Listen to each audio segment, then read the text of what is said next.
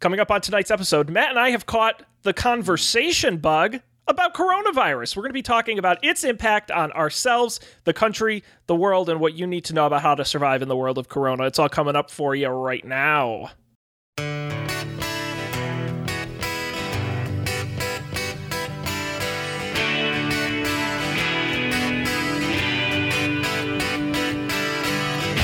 another thing I've been wondering lately.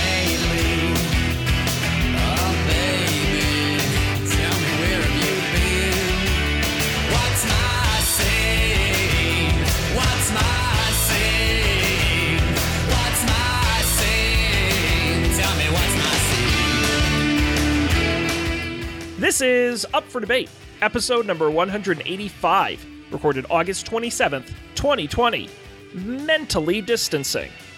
Hello, everybody, and welcome to this episode of Up for Debate, the debate podcast where the two hosts agree on everything. I'm Sean Jennings, joined, as always, by a man who was shoving swabs up people's noses before it was cool, Matt Mariani. Hello, Matt. Hello, Sean. How are we doing? How are we feeling today? I'm feeling a lot of fatigue, some nausea. I can't taste or smell anything. You may have running a fever. Have an issue there. No, the thing is, Matt, I always feel this way. So I just am in poor health in general. Well, I can tell by that shirt that you very clearly have lost your sense of taste. Oh, it's funny because it's true. Actually, I think it's a very cool shirt. It's a very it looks very, very neat. I was going to say very comfortable, but a lot of people get weird when you tell them their shirts look comfortable. You ever have that experience? No one has ever said that to me in my entire life. That looks like a very comfortable shirt, but what I mean to say is that I would very much like a shirt like that because I like to be comfortable. Did I ever tell you that the head of HR at my company once said to me, Sean, you look good in that shirt? And I said, don't you mean that shirt looks nice on me? And she goes, what? I'm like, well, you shouldn't comment on a person's appearance, but you can comment on the clothes they wear. Do you know the difference? She was not happy I said that. But she's in HR. She should know. You don't say someone looks good in a shirt. You say the shirt looks good. No, I totally agree. The phrasing is everything. And it was phrasing weird. Is everything. It was a weird thing to say. Like, you look nice in that shirt. And I'm like, are you coming on to me? Yeah, I would have said, what? I don't look nice every day? That's what it is. What, I look bad in all my other shirts? just this shirt that makes me look nice? Just flip her off and walk away. And then she said, Sean, you're fired. You're fired. Deserved. Deserved. Matt, we are back. You know, it's crazy. I looked at the calendar. Do you know the last time we did a non-Rocky, just like normal episode? It was probably before the quarantine. No, it was April, but still it was a long time ago. That was basically before the quarantine. It was early quarantine. Yes, it was like stage 1 quarantine. Yes, circa April BC. I don't know. That was like before quarantine BQ. You have like BQ, and then there's before quarantine. Well, I was going to say you could have just. Is, why don't you just go with BC for before Corona and AD after disease?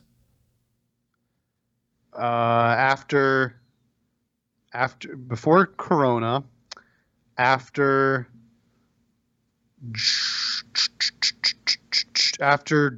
drugs to make you feel better from getting the corona. After a vaccine, AV. Matt, you keep working on that and get back to us.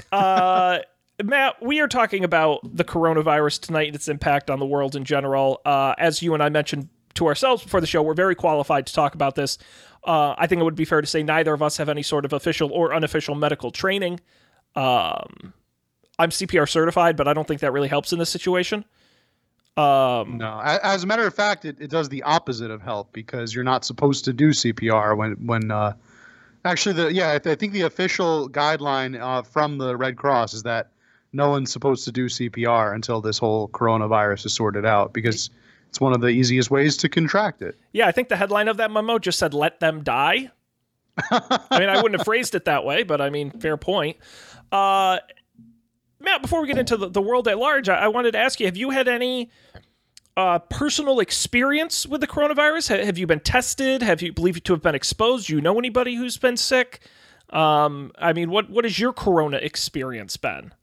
We probably should have gotten well, A, someone more qualified, and B, maybe someone with more coronavirus experience. I have to be totally transparent here, is that I do not know anyone personally who has the coronavirus. I have never been tested, nor have I ever felt the imposing need to be tested. I feel like I've tried my best to do the quarantine the right way, which was just totally isolate myself from everybody.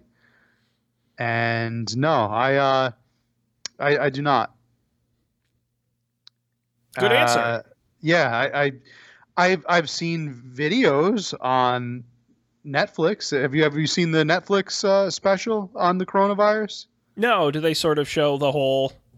It's pretty good. It's a few episodes long. Every episode's only like 20 to 30 minutes, and it really does a great job of. I highly recommend that to anyone who wants to be really scared at first and then like slightly less scared by the end of it, because they really do a good job of explaining. The part that made me very scared in the beginning is talking about how widespread the infection rate is, and how basically that this is completely flabbergasted all of the most brilliant minds in medical science, the nature of the virus, and also that the virus could be with us for a very, very long time to come. But what made me feel a lot better is that they have a chart, and it ranks the coronavirus among all of the other pandemics that humankind has been through over the years. And in terms of severity and death rate, coronavirus actually ranks like really, really low. So it was lower than the Spanish flu, a lot lower than smallpox. Smallpox was a killer. Smallpox put the hurt on humanity for a long time. Smallpox was way up there. And they also used the graph it was kind of like a mobile graph where you can manipulate data sets. And they used the HIV/AIDS pandemic as an example of the manipulating data, because the HIV/AIDS pandemic was super, super high, right? In the 70s and 80s, it was a very high death rate. And then now, thanks to modern medicine, it's an extremely low death rate. So they moved it down. And they said, like, coronavirus is already pretty low, and just to move it lower would put it in the range of like extinct, basically. So, yeah, actually, the HIV, the death rate after the medicine came out, like lowered to under coronavirus, and so coronavirus is like a little bit higher than that now. But they were like, we can bring it down if we get a vaccine. Yeah, it's also, it's fascinating when you look at different diseases over time, because, in the modern day versus sort of the ancient times where on the pro side, we obviously have more medical advances, more testing, more ability to vaccines and things of that nature. But on the other hand, we're a much more global society. When an outbreak used to occur in a single region, it would affect the people there and it wouldn't go too far. And now you get on a plane, you get on a boat, it's so easy to spread worldwide, as we saw with the coronavirus. So it really is a different time. Yeah. Matt, I've been tested twice for coronavirus myself. Both times were negative, which is good. Sort of unpleasant, but not the worst thing in the world. Getting those swabs up the nose, and yeah, I know some folks who have had coronavirus. Not some asymptomatic, some symptomatic. It's a really zany disease for sure. Now they say the coronavirus, the telltale sign there is the loss of taste and smell, right? That's the biggest differentiator from, because all the other symptoms kind of parallel themselves with the novel virus, not the novel virus, but just the typical common cold. Right. And the H1N1 and theoretically, the sore throat was another one they pointed at for a while. That while you can get that in a flu or a cold, the way the coronavirus primarily will infect somebody is through your mouth, and then the coronavirus actually sticks and begins infecting you in your throat. And so that's sort of a telltale sign as well. And that's why it becomes such a respiratory disease. Yeah. So I think the crazy thing about it is, have you heard about COVID toes? Yes. I had a coworker who I saw some photos. So that's a real thing then. Yeah. COVID toes. Yep. That's also connected to the circulo-respiratory pathways, right? Yeah. Not getting enough blood to the toes results in like the toes getting like bright red and almost like a pinkish hue. Yeah, it's the gentleman I knew who got it. He's a competitive weightlifter, very tall, very jacked, and in very good shape. And he explained that his whole body was on fire, basically. And not even in like a feverish way, but in a your nerves aren't acting right kind of way. Wow. Extremely unpleasant. One of the more extreme cases I personally had heard of. So almost like a myalgic quality to it, right? Yeah. Pain, muscle pain. Yep. Which now, this may surprise you, Sean, but I don't think I've ever had the flu. Okay, you're full of shit. That's not a... You know what? That's such a Matt Mariani statement, too. Matt, how long did you go without knowing you tore your ACL? Sean, I am a medical marvel. Okay. I've never had anything wrong happen to me. I'm just impervious Are you the guy of like, well, it's only a crime if you get caught? Like, you only had the flu if you noticed you had the flu. You have to get diagnosed with the flu, and I don't go to doctors, so there. Says Matt on his deathbed. I've never been sick before. I don't have cancer. That no doctor told me. It only happens when you get told that it's happening. So. Oh man, that does not surprise me. No news is good news. You've had the flu, Matt. You've had the flu. Impervious. I don't need to be a doctor to tell you that. I don't really know. I've been sick before for sure, but again, I rarely go to doctors, so I don't really know if I've ever had the flu. I mean, I could just be immune to it. Yeah, it's the flu is one of those weird things. I mean, do you normally get the flu shot? I have recently started getting the flu shot consistently. Before that, I would say I've gotten it, but more inconsistently. But now I get it every year. Because I went for a span of like 10 years without getting a noticeable flu, and then for the past like 3 years, I've gotten like an aggressive multi-day flu once every year. So it's just weird. Like, I guess it just depends on who you're around. And maybe when I was younger, I think I've probably got, like growing up, I remember definitely being like really sick and having like fevers and cold sweats and things like that. So that's probably the flu. I started getting it when I went to college and when I started spending time around coworkers who had small children. Once I started working, my first like real job out of college, I worked in an apartment where everyone in my area had small children, and I was constantly sick. Constantly. It drove me crazy because I swear you could mark it on a calendar. Coworker would say, yeah, I don't think my kid's feeling really well. And then it would be like 3 days later, the employee didn't start feeling well. And then like 2 days after that, I would get sick. And I'm like, so I knew as soon as they said their kid was getting sick, I was literally like, don't come near me because Sean's going to be sick this day. Mind you, this was a team that not only had small children, but was also flying to China and Saudi Arabia and Europe like every week. And so they were constantly on airplanes and around sick children. I don't know how I survived. Yeah, airplanes. Can we talk about that for a bit? Airplanes have been. Have you flown during this pandemic at all? No, I've been grounded. I have not flown since I flew in January. So I flew right when it was starting to come to the U.S., but I haven't been in the air since. Okay. Yeah, I know people who have flown. They haven't gotten sick, but I have not flown personally. I haven't had any occasion to.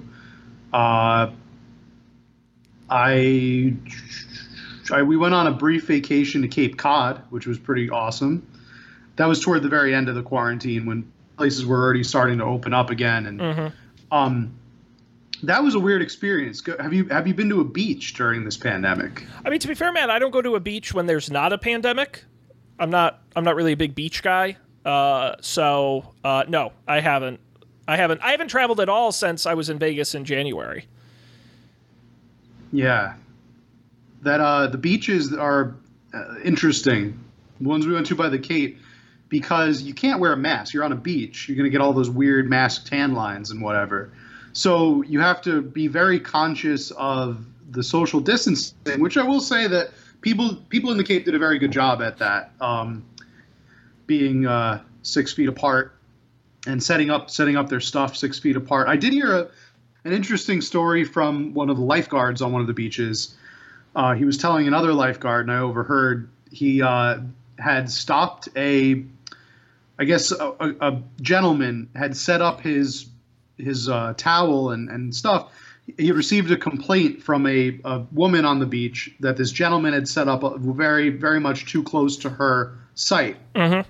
And she wanted him moved, and he was refusing to move and respect her social distancing. So she got the lifeguard involved, and the lifeguard came over, and I guess he was, now that I think about it, now that I'm telling the story, it's probably his fault for not identifying himself as a lifeguard. He came over and he said, please move your stuff away from this lady, this beachgoer, or this patron, customer, beachgoer. Passerby, yes. Your fellow beachgoer, yeah. You're too close, and we're trying to maintain 6 feet social distance. To which he responded, I'll tell you what, let me finish my sandwich, and then I'll consider it.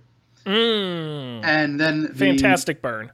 The lifeguard then said, well, you can consider it, but I'll be back here with local law enforcement.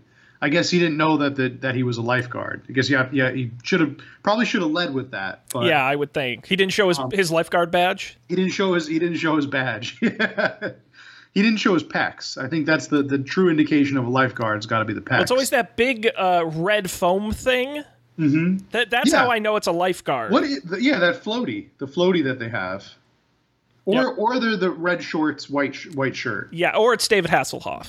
Yes, instantly lifeguard. Yeah, the social distancing is so fun. It's such a funny concept to me because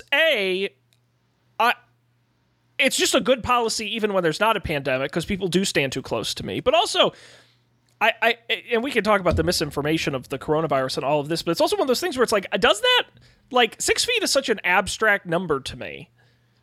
Does that mean 5 feet is that much less safe and 7 feet is that much safer? It's just it took me a while. I saw this very funny chart online. If I find it, I'll send it to you, Matt. But it was like things that are 6 feet long. Because I have no concept of distance. And it's just one of those things like you could say, hey, Sean, how long is that? And I'm like, I just can't eyeball distances. 6 feet is 2 adult golden retrievers end to end. Oh, that's actually very helpful. And I was like, okay, that I can imagine, right? Yes, I don't know what 6 feet is. Mm-hmm. I know how big golden retrievers are. I have the same issue. I'm very, very bad at spatially figuring out measurements. Terrible at it. I'm oftentimes I'm actually shocked when I find out things are always way longer or way smaller distances than I imagine them to be. Yep. Yeah. So a helpful tip for you there. But it's just an odd, and man, I'm back in the office, so I'm wearing a mask all day long every day. I'm doing my best to social distance, and it's been a unique challenge. I haven't gotten into any fights with anybody yet about being too close, so I'm thankful about that. Yeah, is there any? Do we have any backstory? I hate to make you do some work here, but. Is there any backstory about the 6 feet? What is there any way? What's funny is I read the sort of first paragraph of an article that it's actually there is an interesting story behind the 6 feet. Yes, and it's very weird. Now I feel like we're an NPR podcast. We're telling you things that you may not have known. Honestly, probably our best skills as hosts is just how fast we can look things up on the fly. Yes. Pretend like we knew it all along. It actually dates back to, I'm going to see if I can find a better article, but it actually dates back to the 1930s, believe it or not. This isn't a new concept, and it's not a concept specific to... It's Harvard researcher William F. Wells back in the 1930s measured how far large exhaled droplets traveled and arrived at a 3-foot distance. Now, there's some evidence that coronavirus specifically can spread farther because it will actually attach to smaller droplets. And I believe that's where the 6 feet, they just doubled it, and that's where the 6 feet came from. So it's not anything Corona specific necessarily. It says here, researchers in 2003 researched the SARS virus, which is a version of a type of coronavirus, and they found that SARS could actually travel farther than the 3 foot cutoff, and that was about where the 6 foot number partially came from. Wow. So that's that makes sense. That's legit. 6 feet. Speaking of the droplets, right? I know that it's a weird thing to talk about for the virus, but I guess the nature, the characteristics of the virus itself, they say that it is it's atypical in that it's not airborne, right? It doesn't linger in the air. The masses of the droplets are heavy enough to the big fear was surfaces. Remember, wiping down all your surfaces, and that was the big fear. Not so much that they're not light enough to remain airborne, but they are weighed down and stick to the ground or stick to surfaces. Yeah, certainly not like other types of illnesses, right? Yeah, I mean, it's atypical of, I guess, a virus or something. Yeah, it definitely requires close contact, and we've seen that with other types of coronaviruses as well. Part of the issue is that, a lot of things can affect those droplets. Even the humidity in a room can affect how far those droplets spread. Now, it's not going to be a huge mega, it only goes 300 feet, but it's certainly, 6 feet is just a recommended guideline, and there are people who say it should be farther. Really what I've read and what sort of the general consensus is that between social distancing alone is not enough to stop something like this, mostly because 6 feet is recommended, and it's very hard to stay 6 feet away from everybody all the time. It's the combination of 6 feet and masks that really becomes an effective deterrent. Even masks can sometimes not be effective because you don't wear them all the time, or different types of masks are less effective. But if you remain 6 feet and are wearing masks, that's your 1-2 punch to make it effective. Now, Matt, what masks are you rocking these days? Oh, Sean, I could show you next week. Right now, I have some boring masks, but I just went on a binge on Etsy, and I ordered some pretty cool masks that I will bring to the show. They're in transit right now. I'm very excited. I ordered just I had to go with the one. I'll just tease one of them. You see the ones where they have character masks that you've got for the sleeves. I ordered a Darth Vader one of those. Okay, so that's gonna be pretty cool. Very fun.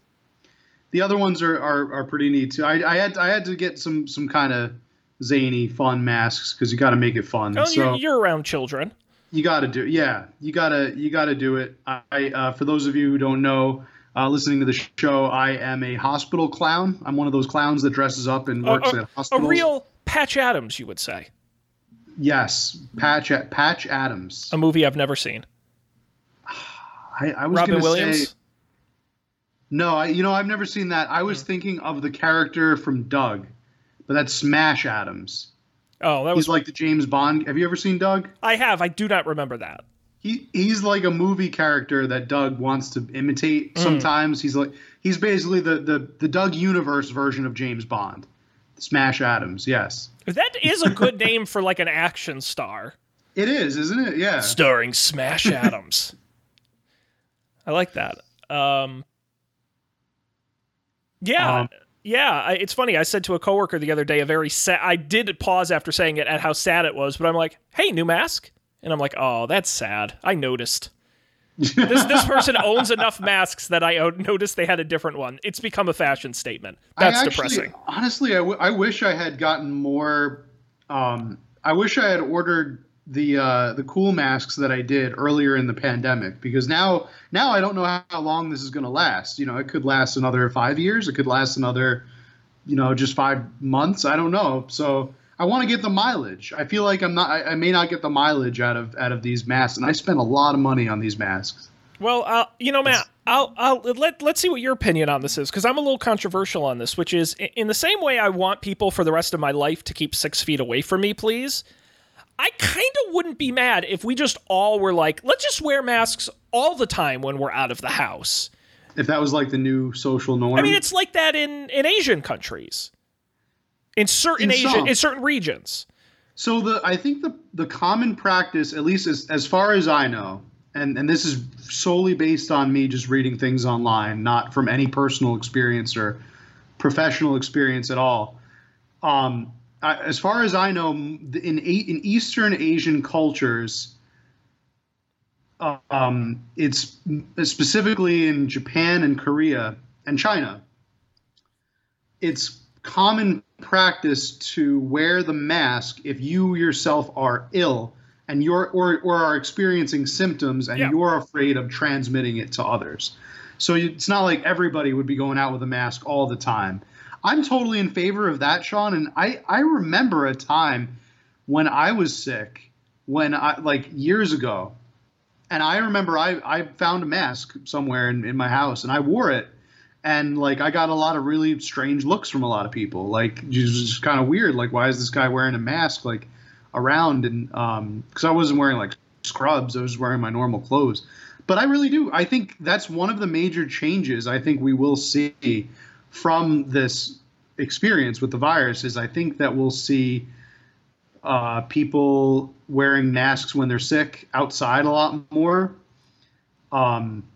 In some parts of the country, I don't think it'll take hold in all. But parts, I think it should be. That's what I'm saying. It should be. And I agree with you. But I think it should be more than people who are sick, though. I don't think it should be everybody all the time. Food service workers should wear masks all the time. I don't think that's an unreasonable ask. No, they are likely to spread I totally disease. See where you're coming from. I think, Matt, one of the worst flus I ever had, I got at a place you would not be surprised at all to get the flu, which is the RV and camping show. And an event like that, where you're in a conference hall and there are all kinds of people and you're all touching stuff and going in and out of RVs and all this, it's like everyone there should be wearing a mask. Like, I don't think that's I just feel like if I'm like going out to dinner with you, Matt, and we're having dinner or something, like, no, we don't need masks. But I'm just saying, I just think we have to be more conscious and more socially acceptable and not be like, ooh, it's weird. Why is that guy wearing a mask? I think it should be encouraged. Yeah, I think a lot of times I hear from people going to different conventions. Conventions are usually a hotbed for illnesses. Especially when, your conventions where you can like pick things up and like look at them and like put them down. And it's handshaking. Grocery stores. I think that grocery stores should definitely be places where you wear a mask and gloves. I mean, I'm not opposed to that. I think it's no longer inconvenient. Matter of fact, leaving for work every day, it's become everybody has their keys, wallet, phone check before they leave for work. It's now become keys, wallet, mask, phone. Well, I keep them in my car, to be honest with you. And because anywhere you go and you're like, oh shit, I probably should, and you just grab it and you put it on. I mean, it's funny, right? I'm in marketing communications, and I plan trade shows for my company, and we're trying to figure out how do you do trade shows in the age of coronavirus, when everyone was touching and demoing tools, everyone was shaking hands and exchanging cards, everyone was standing close to one another in a loud venue where you have to be able to talk to each other. How do you do that? And the answer is you don't. And the answer is you change. And maybe people don't get to touch the tools. And there's definitely a no touching rules, and you have lots of hand sanitizer, and everyone has to, you can't congregate in the booth. I mean, you got to really think these things through. It's crazy when I think back to January when I was in Las Vegas at this massive trade show, and I'm like, that's the last time it's ever going to be like that, at least for a long time. Do you think the handshake is dead? I hope it is. I hate the handshake. I've always hated the handshake. I really do. I think it absolutely sucks. I'm not against personal contact. I think the handshake is a bad form of personal contact. See, that surprises me, because when I think Sean Jennings, I think of big time businessman. Yeah, he's a big time Don Draper. I'm a young millennial business. I'm a business casual man.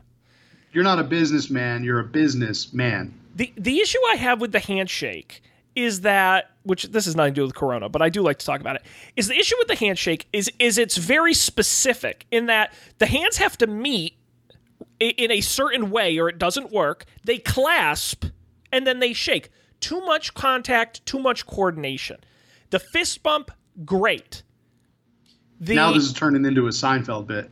No, but I mean, am I crazy I'm just saying, like, handshakes are weird. You don't, honestly, one of the things, and I actually picked up this habit working with Europeans when I was doing it for a while, is the shoulder touch. Oh, I thought you were going to say the cheek kiss. They're big on that. I was going to say that is way more unsanitary. No. It was the Netherlands. It wasn't France or anything like that. But no, it was when you're talking to somebody, just reaching out and putting your hand on their shoulder as part of the conversation, as a way to bring them in and connect with them, which sounds weird. That's weird. No, it sounds weird. But it's tough to do with someone you're meeting for the very first time. But if it is someone you kind of know, or you're in the middle of a conversation, or even as a goodbye, you just reach out and you just say, "Hey, great conversation. It was great meeting you. Thanks." And you sort of shuttle them off that way. And it works better than you would think.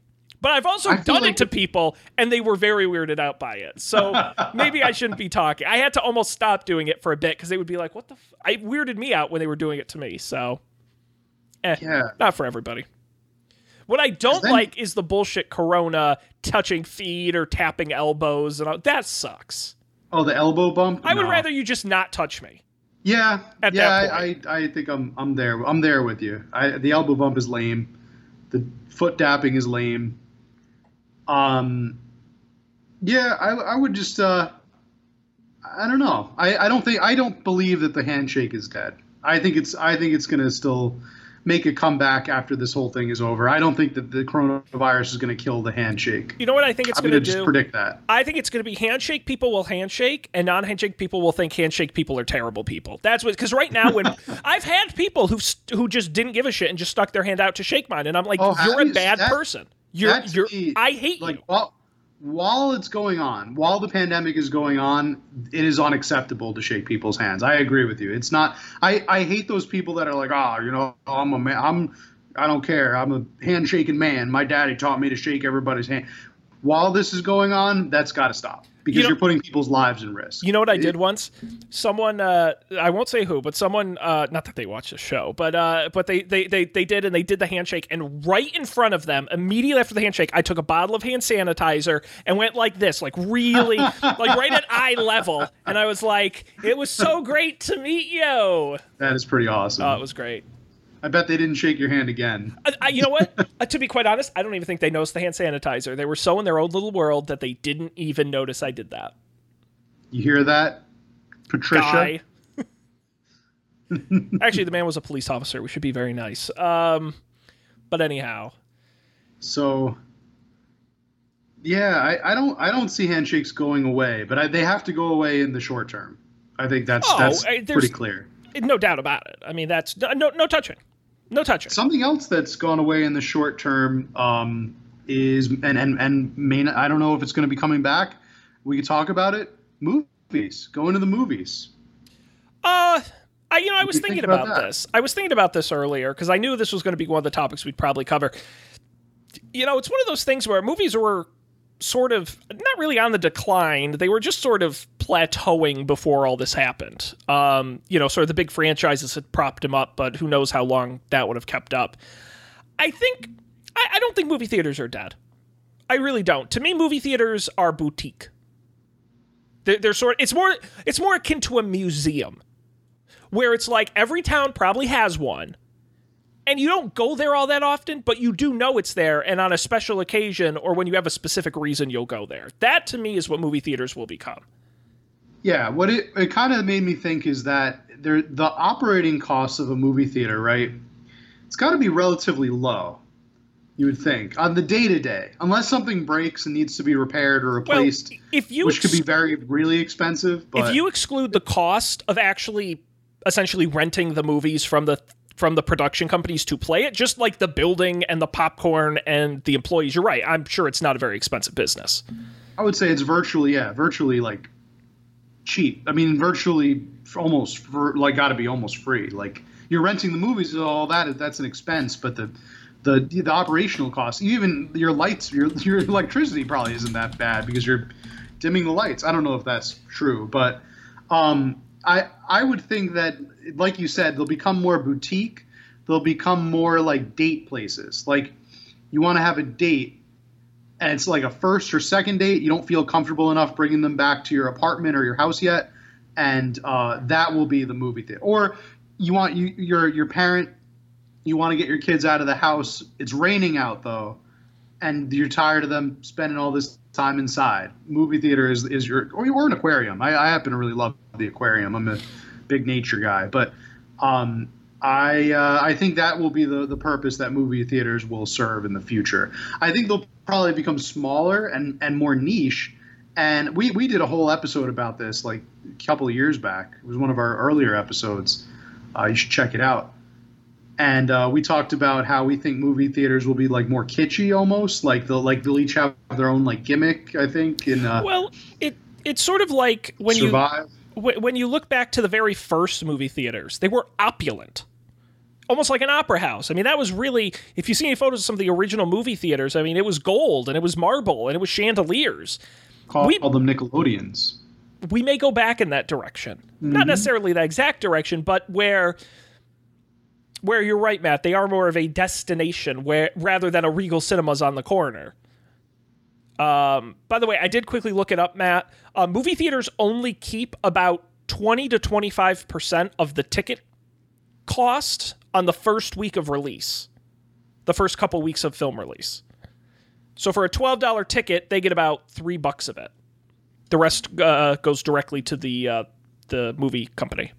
Yeah, so operational costs must be low. Yeah. So, but the other thing is, movie theaters for a long time were I don't want to say hanging on, but they were chugging along because of technology. First it was you couldn't get a high-definition movie at home. Then you couldn't get a 3D movie at home. Then you couldn't get an IMAX movie at home. Then you couldn't get a 4DX movie at home. And I think if the technology of in-theater presentations can continue to outpace televisions, there's going to be reasons for people to go. I think 3D was a bit of a bust. I think 4DX may have some legs, we'll see, but just saying the picture looks good is no longer enough to sell people. And I think it opens up... what's interesting for me is not necessarily the future of the theaters, because I do think there is some future there. For me, it is the future of in-home movie watching, because we don't know how that looks yet. And for the first time ever in the history of movies, we're experimenting with it. Whether it's Trolls World Tour, that basically only comes out on digital for a price... Mulan, they're doing an interesting experiment where it's $30 to buy, but you have to be a Disney Plus subscriber to buy it and then pay the additional $30. We have Netflix buying movies that were going to theaters and they just put them out on Netflix. So what is the quote-unquote correct way to distribute a first-run new release movie not in a theater? We don't know yet, and we're finding out, which to me is very exciting. Now, what do you lean towards? I guess when you just produced this movie, right? And the Sean Jennings movie is supposed to hit theaters in September. Obviously, that's now probably not going to happen. Although we have seen that we could talk about that a little later. There have been some movies that have gone ahead and done a theatrical release. Regardless of the restrictions, what format would your movie look like? Where would you host it? How much would you charge? Well, here's the interesting thing, right, Matt? Because how do you make more money on one movie versus another? And that's the truth of the matter is it's multiple showings. It just getting them to see the movie once is not enough. In a perfect world, someone would see the movie in theater 2 or 3 times, then would pay to buy or rent it after that, and then would watch it again when it's run on cable or a pay service after that. A truly beloved film makes money on repeat viewings. The issue is, if it goes straight to Netflix, for example, right? How many Netflix original movies have you rewatched? None. Exactly. Not because they're bad movies, some of them are, but because there's always new content coming through on Netflix, and the Netflix algorithm doesn't really incentivize you to watch something more than once. Especially not movies. They like series because they want you watching longer, not the same things over and over. They want multiple hours, not a single movie. And so they're losing revenue. They can sell you on that movie once. If you, with the decline of cable and the decline of theaters, if you buy that movie on Amazon Prime, they're getting a paycheck out of you once. And that is what hurts that's what's hurting these movie companies. So they've got to get creative. That's why I think rentals will continue to be a push. I think limited time streaming releases where it's only on a Netflix or a Hulu or an Apple TV Plus for 2 months, and then they shift it somewhere else, or they take it off and Disney Volt it, and then it comes out a year later again. I think the distribution model has to get creative because they just cannot say, here's Mulan, it's $30, you buy it now. Don't buy it, whatever, we don't care. I don't think they can financially make it that way. Yeah, I guess that's why, in my mind, that's why Mulan is being charged for this $30, right? The price to purchase Mulan. Buy only, no rental. You know, they're trying to get their money's worth out of it because, I mean, that's a movie to me that would have. Well, I guess not really rewatchability. I was going to say for the kids, but there's no music. They took all the songs out of it. Well, Mulan that was the big seller for the kids and Eddie Murphy. Mulan is such an interesting case study in this because, all truth, Mulan is a movie made for the Chinese market. Period. Full stop. They could care if it made $0 in the U.S. because it's going to make a ton of money in China. So I think it's different when they Disney Plus. Are you familiar with Artemis Fowl, the movie / book series? Yeah, a little bit. Never read it, but popular book series, decent books. Disney spent $140 million and years making a movie version. Absolutely terrible movie. Rather than release it in theaters, they just dumped it on Disney Plus for free and just said, we're just going to write off $140 million. I think these are interesting case studies. For me, I think the kids movie market and the sort of franchise movie market are really going to benefit from the move to streaming. Because the Marvel movie, yeah, they'll charge $30 or $40 for. You got to have it. You got to watch it. The kids movie, your kids are going to want to watch Finding Nemo 8,000 times, right? I think what's going to fall through the cracks is the independent films, the smaller films, the non-IP franchise films. You know, when you think of these sort of like a Bridesmaids or a Hangover or some of these like breakout comedies, Judd Apatow's stuff, I see that so hard struggling moving forward because who's going to give them the money to make those movies when they have to sell it person by person online in a very competitive space and not a movie theater where they can say it's the one movie coming out this week?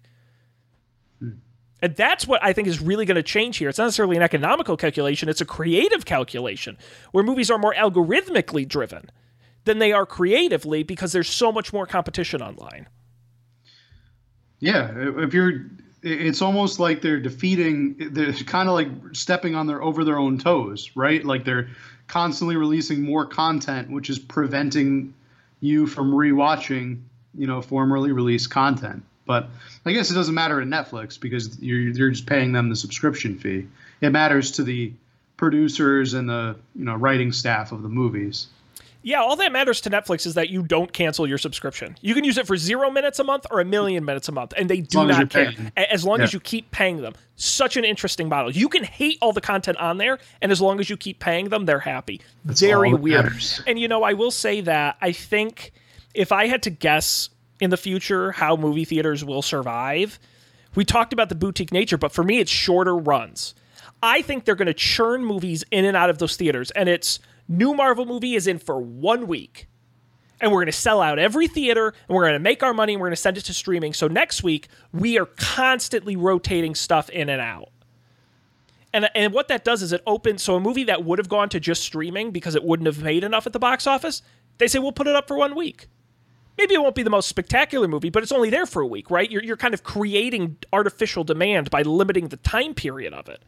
I think that is how you make these movies successful. I don't think a movie can last in theater for 5 weeks anymore. I just don't think so. I just don't think there's the attention span for that. Either you're seeing it on midnight opening or you're waiting for streaming. And so I think you're going to see a lot more churn if the movie theaters open back up. Yeah, when do you think that'll be? Because and when it does happen, will we see a different format in the sense of seating aisles? Will will the interior of a movie theater look different because of coronavirus? Well, it's really interesting because if you ask movie theater owners, they want to open now. You ask customers, they don't want to go to the movie theater.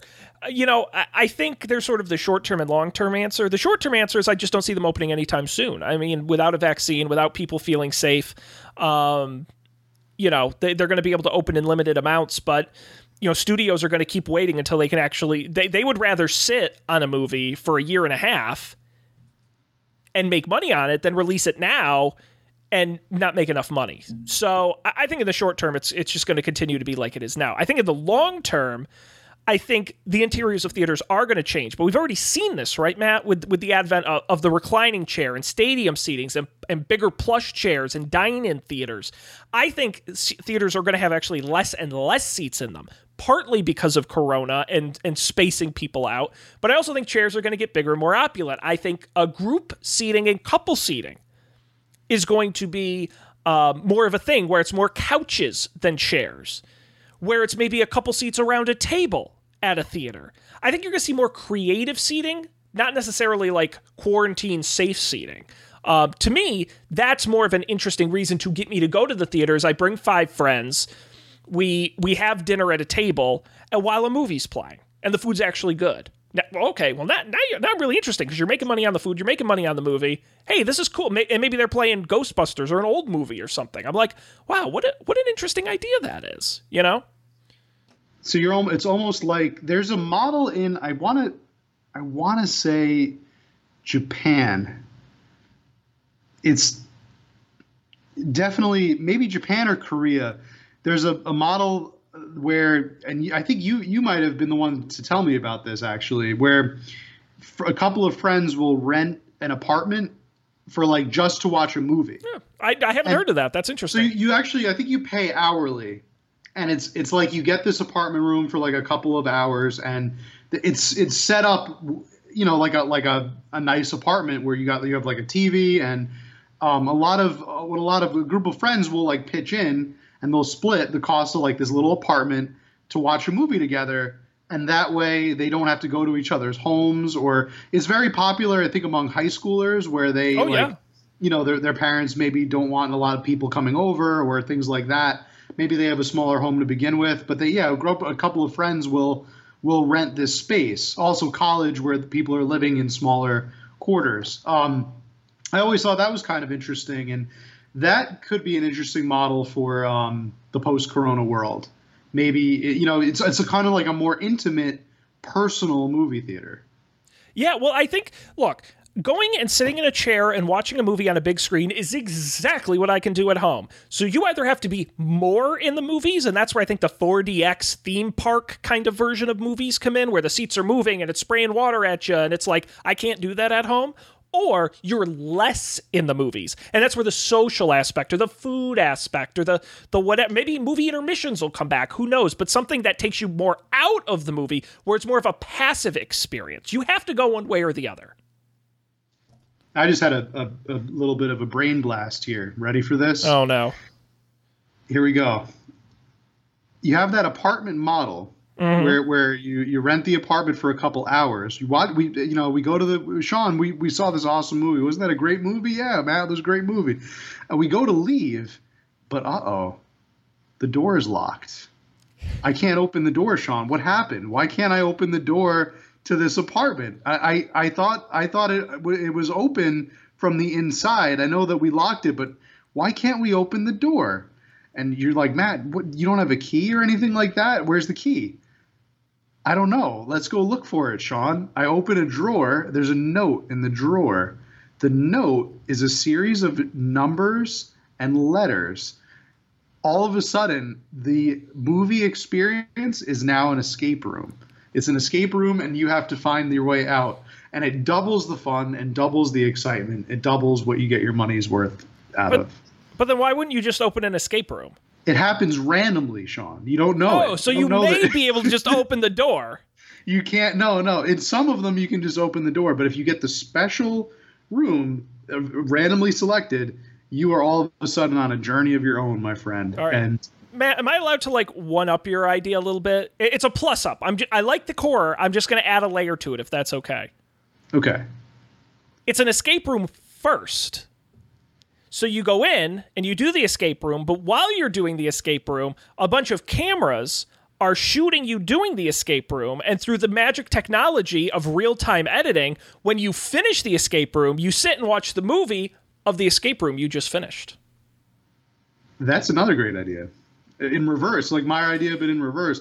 I thought you were going to say you're looking for the key and you stumble upon a DVD and then you decide that you're just going to watch that. Could you imagine you go to like a regular escape room and you're like, how? And then it's just Avengers. like, now watch this DVD and it's like Dr. Doolittle or something, Gone like some with the Wind. some obscure, some like wacky, like, oh, it's Minions, and it's like you have to, like, the clue is in the last minute of the Clue is movie. in the movie. In the movie, And you have to pay like close attention. You're checking your watch, like, we've been doing this for like 45 minutes. Have you seen a clue? I haven't seen. It's like comes up in the credits. Yeah. By the way, the key is in the lamppost. Yeah. Like, is this viral marketing for the Minions? In the What's going lamppost. on? This is very weird. I like this idea. Our pop-up escape rooms / movie theaters. Yeah. / movie theaters. Gosh, we're such good businessmen. Matt, is there any other coronavirus stuff you wanted to talk about? Have any of your, now, Matt, I have a question for you. Yeah. I am a bachelor, ladies. I live alone, and I've had a certain coronavirus quarantine experience, but you're married, in case people weren't aware. He's taken, ladies. Please call me instead of him. I know I'm your second choice, but there's only 2 of us here. And I'm wondering, what has the coronavirus quarantine experience been like as somebody who is married, being with another person all the time? I think it's pretty great. It's been pretty good. I think things felt a little more normal, I guess, because I had somebody to talk to constantly, and that was pretty cool. I do feel for a lot of the singles out there, because I understand this is kind of changing the game for them in a lot of ways. And I guess it seems like everybody kind of has their own threshold with it, their own level of comfort of like, will I invite people over? I know people who are together that didn't live together before this happened and now are living together because, otherwise they would probably only be able to see each other over Zoom. I know some people who have never met the person they're dating in person. Mm-hmm. It's just been strictly a Zoom relationship. I think that's been pretty nice to have, but at the same time, it also doubles the risk factor because, if I'm home, but my wife went out somewhere, or, she's here, but I went out somewhere. It's like that wherever you go, you just have to be mindful that like now you're 2 people that are constantly, coming into contact with things. And so in that regard, and I understand like couples with kids, that only triples, quadruples infinitesimally exponentially the risk factor for them.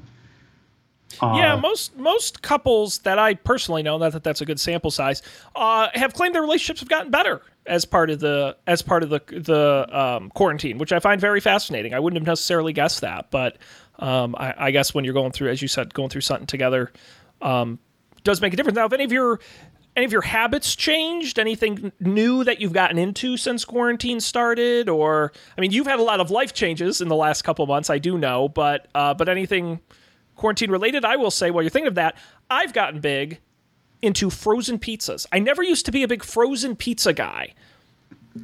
And I've tried a bunch of the different frozen pizzas, and it's really been like a sad but exciting part of my life. I'm definitely not depressed. For lifestyle changes, I have not gotten into frozen pizza, but that's because I live in New Jersey now, and we know pizza. We know pizza, Sean. Isn't that the state slogan, New Jersey? We know pizza. We know pizza. Actually, a common misconception. The state slogan is, "No, Your Honor, that is not my briefcase." Hey. Oh. It's also Bada Bing, and it's also Jim Tan Laundry. Just love New Jersey. Big fans here. But and also, yes, I will have more gravy on my disco fries. Hey. That's a good one. So, I haven't gotten into frozen pizzas. I did a lot more takeout because that was in the beginning. It kept changing, didn't it? It was like first it was like no takeout, avoid it because people touch they might sneeze on your pizza. You can't get takeout. Yeah. Only shop at stores. And then they were like, wait a minute, don't shop at stores because people are touching things, sneezing on them, and putting them back on the shelf. Stop shopping at stores. That now you got to go back to ordering from. No, you got to do Instacart. Then Instacart was really big, which I did do a great number of times, and paid way too much money to have somebody else tell me. Sad. Instacart's they were sad. out of strawberry Cheerios. No, you can't have the apple nut Cheerios. We only have the regular Cheerios. I can't tell you how many times that happened to me. That's something I got. Surprisingly, I did get a lot more into cereal. Oh, okay. I used to hate cereal. Love it now. I'm a big cereal. I'm a cereal turnover. And Sean, I don't know if you've tried it yet. Oat milk. I've never tried. Sell me on oat milk. Why should I care? Oat milk has changed. It's changed the game for me. Number one, I'm not someone who always does very well with lactose. Full disclosure.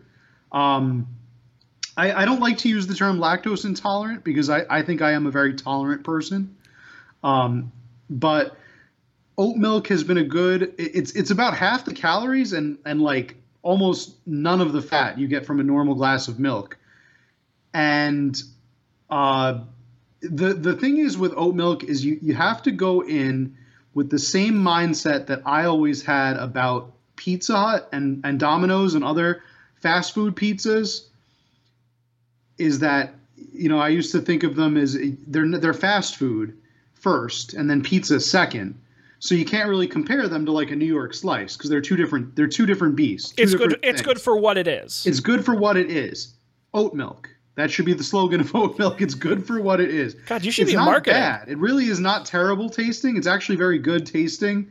But don't go in thinking that it's going to taste like milk because if I had to describe the taste, it's surprisingly the same texture as milk, which I would argue is more important. Mm-hmm. Right? Because if the texture is messed up, then the game is lost. You've lost the game. It's the same texture as milk, but the taste of it is more akin to the taste of after you finished a bowl of cereal, say like a bowl of Corn Flakes or a sweeter cereal like Frosted Flakes or something like that. The milk after you finish the cereal, if you're one of the people that drinks that milk, oat milk will be very familiar to you. Just that hint of sweetness. Exactly. It's got that like almost honeyed sweetness to it. Yeah. At the very end, and it's good. I enjoy it. I'm liking my oat milk experience. So let me ask you this, Matt, because here's my thing with milk, right? I'm not a big. I very rarely drink milk. That's why I have very weak bones. And the problem I have with milk, I try the beverages I drink, especially the cold beverages, have to be what I describe as refreshing. Okay, I'm really big. Pretty much all I drink is sparkling or carbonated water. Shouldn't say sparkling, but carbonated water, usually with some fruit in it, or beer. That's pretty much all I drink. Maybe a little bit of soda. All of which I would consider to be refreshing. Would you consider oat milk to be refreshing? No, but okay. Like, See, who that's considers milk refreshing. But that's why I don't drink milk. I was just curious if it was more refreshing. Okay. I don't. Then maybe oat milk is not for you. I wouldn't say it's refreshing. No. I don't drink beverages I can't see through. Is kind of my gimmick. Okay. Yeah, that's fair. Then maybe oat milk is not for you. But I was gonna say I've never tried it, so maybe I would like it. Yeah, I don't know. It's not something like when I think refreshing, I think like something I would really like to have on a very hot day, or right after I just got back from a run. And oat milk is not. That is not it. Let me phrase it this way: have you ever had a glass of oat milk and put it down and went, ah? Yeah. Okay. To me, that's refreshing. Okay, so that's like before I drink oat milk like before I go to bed and when I first wake up in the morning, but not like Wow, I usually have to have some water with it. Like you go for a jog, you don't like have a squeeze bottle of oat No, milk. You're sort of like Anchorman. yes. Where he's drinking the milk, and milk was a bad choice. Yes. No. Or one of my favorite SNL sketches, Cookie Dough Gatorade, where it's literally thick cookie dough coming out of a Gatorade bottle. Very funny. Well, it's interesting. I'm going to have to try it. I will take the oat milk challenge. I switched over to oat milk during the quarantine, and the oat milk was actually a consequence of the cereal. Like, I started eating more cereal and then thinking, like, if I put oat milk, at first it was like, if I put oat milk in this, I won't even taste the oat milk. So even if it's bad, the cereal will disguise it. And then I ate it. I was like, that's actually pretty good. So then I started just drinking it. So, yeah, oat milk was big. I would like to say that I became a better baker through the experience. That was one of my quarantine goals. But the move I started the baking stuff. I think I sent you the picture of the orange muffins that came out very bad. But that was like going to be the start of my baking odyssey, and I never got up there because of the move. The move just kind of took everything. But now that I'm settled and finally like back, I think I would like to get back into baking. Yeah, so that's the goal. Baking is one of those things that, as a quarantined single person, there is not much motivation for baking, I will say, because anything I bake, I have to eat, and it's. I basically completely stopped baking when quarantine started. I was too busy eating my frozen pizzas. Put it all on Instagram. That's what the gram is for. My cooking, or my brag baking, about it in Zoom meetings. Not that brag not about good it enough. in Zoom meetings. Be like, look at this pie. Well, I was made even that none of you get to eat. No, back in the old days, I would have brought some into work to share, and you can't do that. But you can still eat it on your Zoom meeting and brag about it to all your coworkers. I would have loved that. I do eat on Teams calls. I do. I definitely do. I do see I kind of empathize there. I wouldn't want to bake like an entire sheet of brownies and then be like, I have to eat all these and myself I've done that. now. Like, I've done that. Although the other day, like I said, I've gotten into frozen food, and I don't know why, but they had a sale on the original Chipwich, the chocolate chip cookies with the ice cream between them. Sure. Damn, that was good. Yeah, that brings back the memories. Damn, that was good. I'm so fat. And by the way, Newman's own pepperoni. That's my frozen. Pepperoni. Yes, that is my pizza choice. Is that your go-to? It's my frozen. There are many great frozen pizzas out there. I would say if you're looking like, hey, what's a great frozen pizza? That's my pick. So I got into Red Baron pizza. Red Baron. I think Red Baron's pretty good. That style of pizza, I think Tombstone is a little better. Okay. I haven't had Tombstone in forever. But Red Baron's good. Red Baron's definitely good. I mean, I think the Stouffer's French bread is a classic, but you really can't compare that to any because it's kind of its own thing. Yeah. French bread pizza is its own thing. But there really aren't a lot of pizzas I've had I didn't like. My wife is a big fan of the DiGiorno. That's probably the one I would say I don't like. Only because I only like the crust. Well, but that's what it is. I would like cut the crust off and eat it by itself. Frozen, I don't do frozen pizzas with the rising crust because I just don't think I would much rather have a thinner, kind of flatbready style, thin crust pizza. Those do so much better frozen. I almost never buy rising crust frozen pizzas. Yeah. Because then you get a nice crisp on it, and yeah. It's not so bready. Matt, is there anything else you would like to discuss when it comes to coronavirus, or have we sort of solved all the world's problems?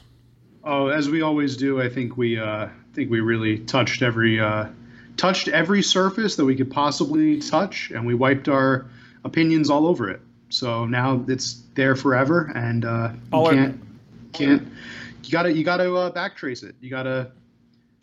That's something we didn't talk about is contact tracing.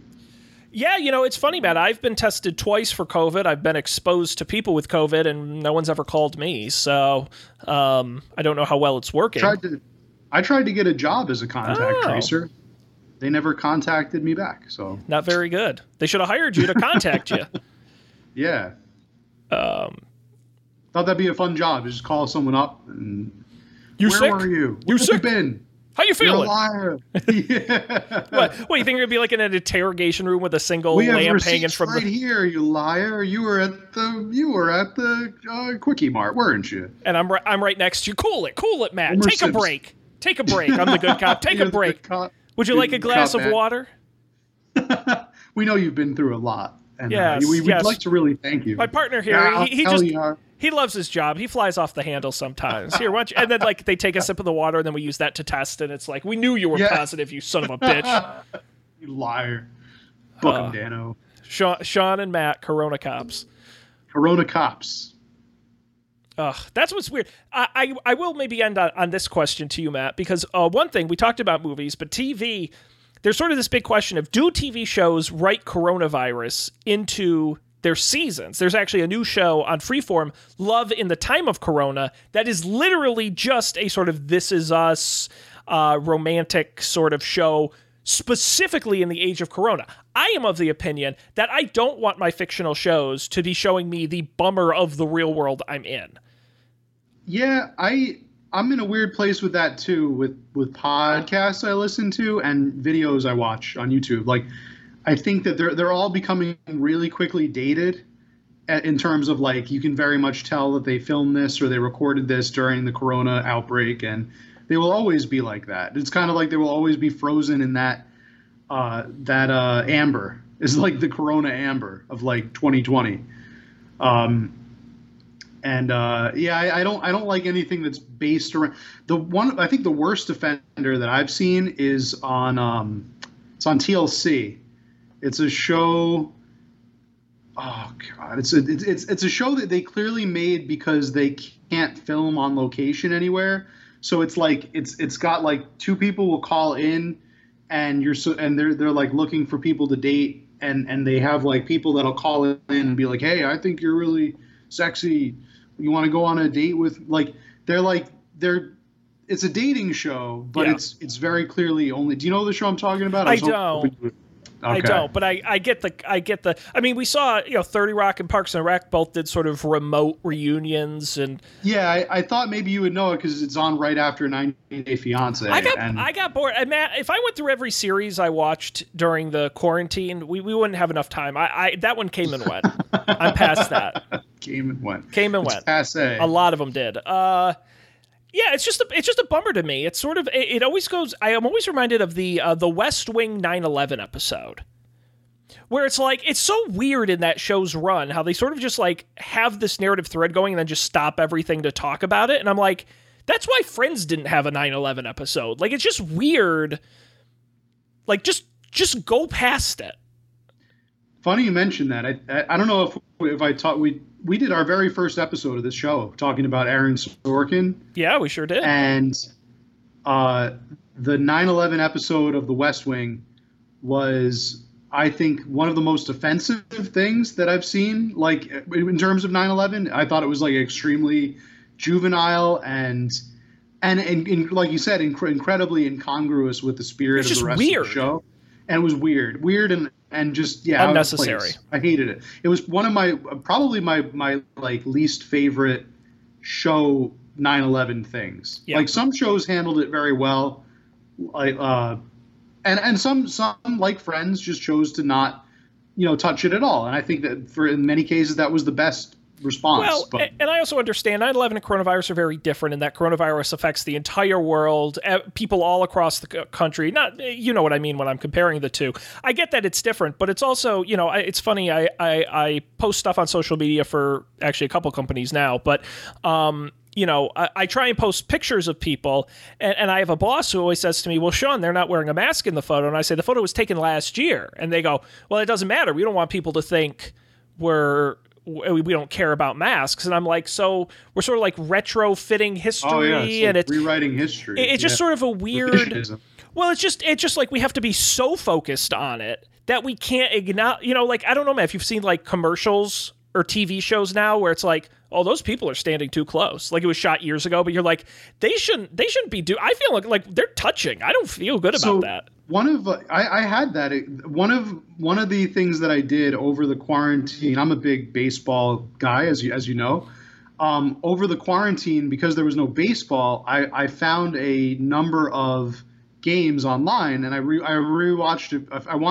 The goal was to rewatch all of the World Series from 1999 to 2009. Cool. I only made it through 99 and most of 2000, but turns out baseball games are really, really long, and that's what Tough people sport. complain about. But I was in the middle of the 99 World Series, and I was looking at all the like people in the stadium, and it immediately occurred to me, it was just like, this is weird to me. Like, this is so foreign to me now, like that everybody's like on top of each other and so close together. There was a commercial, it was a very, very quintessential 90s tech commercial, where it showed like a number of businessmen walking through the city, and they're all like, it was like a live shot of New York, like a street in New York City, and it was like AT&T Solutions has the solutions for your business, and like it shows like a electrical bolt like kind of shoot through and like goes through like all the businessmen and then goes into like a big CPU unit in like a tower. It's like, we have the hidden technology inside of our CPU to get to make your business run the most efficiently. And then it shows like a old computer that was very, very new back then and seemingly high tech. But when they were going through the city, I was like, everybody's too close together. They're too close together. Like it's just it's your cat. Yeah, he does this. Does this during business meetings. No, it's wild to me, Matt. You know, the NBA is a good example for me. I've been watching a lot of NBA since they came back in the bubble, and now I think to myself, like, how did they ever let fans sit that close to the court? Like, literally, their feet could like reach into the boundaries of the court. Like, that's what? Like, how was that ever a thing? Yeah, NBA especially, because even that, like, that's indoors on top of it. Yeah, I mean, it's just really crazy. Matt, who knows? Maybe we'll look back at this and this will all seem silly, or we'll all be dead and there won't be anything to look back on. But that was sort of our discussion about coronavirus. The good news is, Matt, the future of Up for Debate, we're going to be here. We're always social distancing, not only from one another, but also from all the fans. We only touch you via your ears, and we do it very safely. We live in our own little podcast bubbles. We do. We're virus free in your phone. And Matt, we have got some excellent stuff coming up on the Up for Debate calendar. I could not possibly be more excited about. Before we get to next month, we can even tease October now, because Scaretober, I don't know, name TBD, is coming. We're going to be doing some scary movies, some scary books. It's going to be a fun month. But Matt, the next 4 weeks, Sean Tember is finally here. I never thought it would arise. Matt, never thought it would occur, but here we are. On a scale from 1 to 10, how excited are you?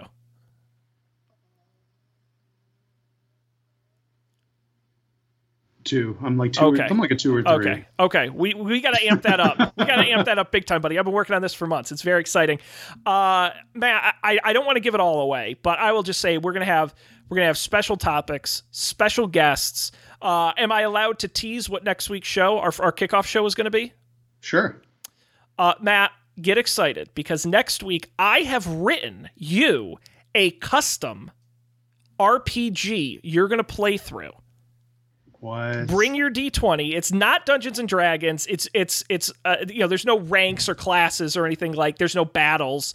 But it is a puzzler, and there's going to be a real world time element. You've got to solve it before the episode is over. All right. I just went from a 2 to a 7. I mean, Matt, I'm not joking. Like, I have maps and diagrams and notes. Like, I'm beyond psyched. All right. It's going to be great. I'm sold on Sean Tember. And that's just 1 week. Much more excited now. We got a whole month of this. And thinking back, I remember when you wrote that murder mystery for my birthday. Yes. Yeah. If it was half as good as that, I am at like a 12 then. And I will say, Matt, the sort of setting and themes of this are very Sean Jennings. So I am absolutely excited. Folks are going to want to tune in for that and all the rest of the planning for the rest of the month.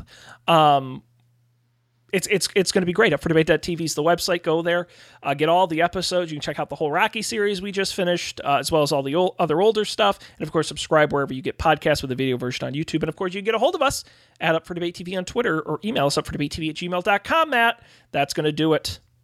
That's all she wrote. So stay safe out there, kids.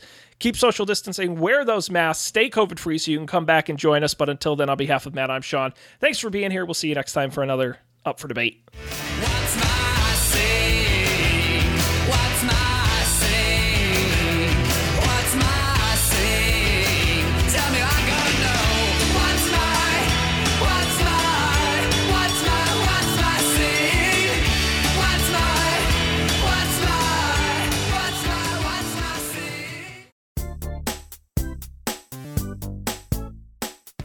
This has been a Coffee and Beer production, executive produced by Matt Mariani and Sean Jennings. To learn more, visit coffeeandbeer.tv.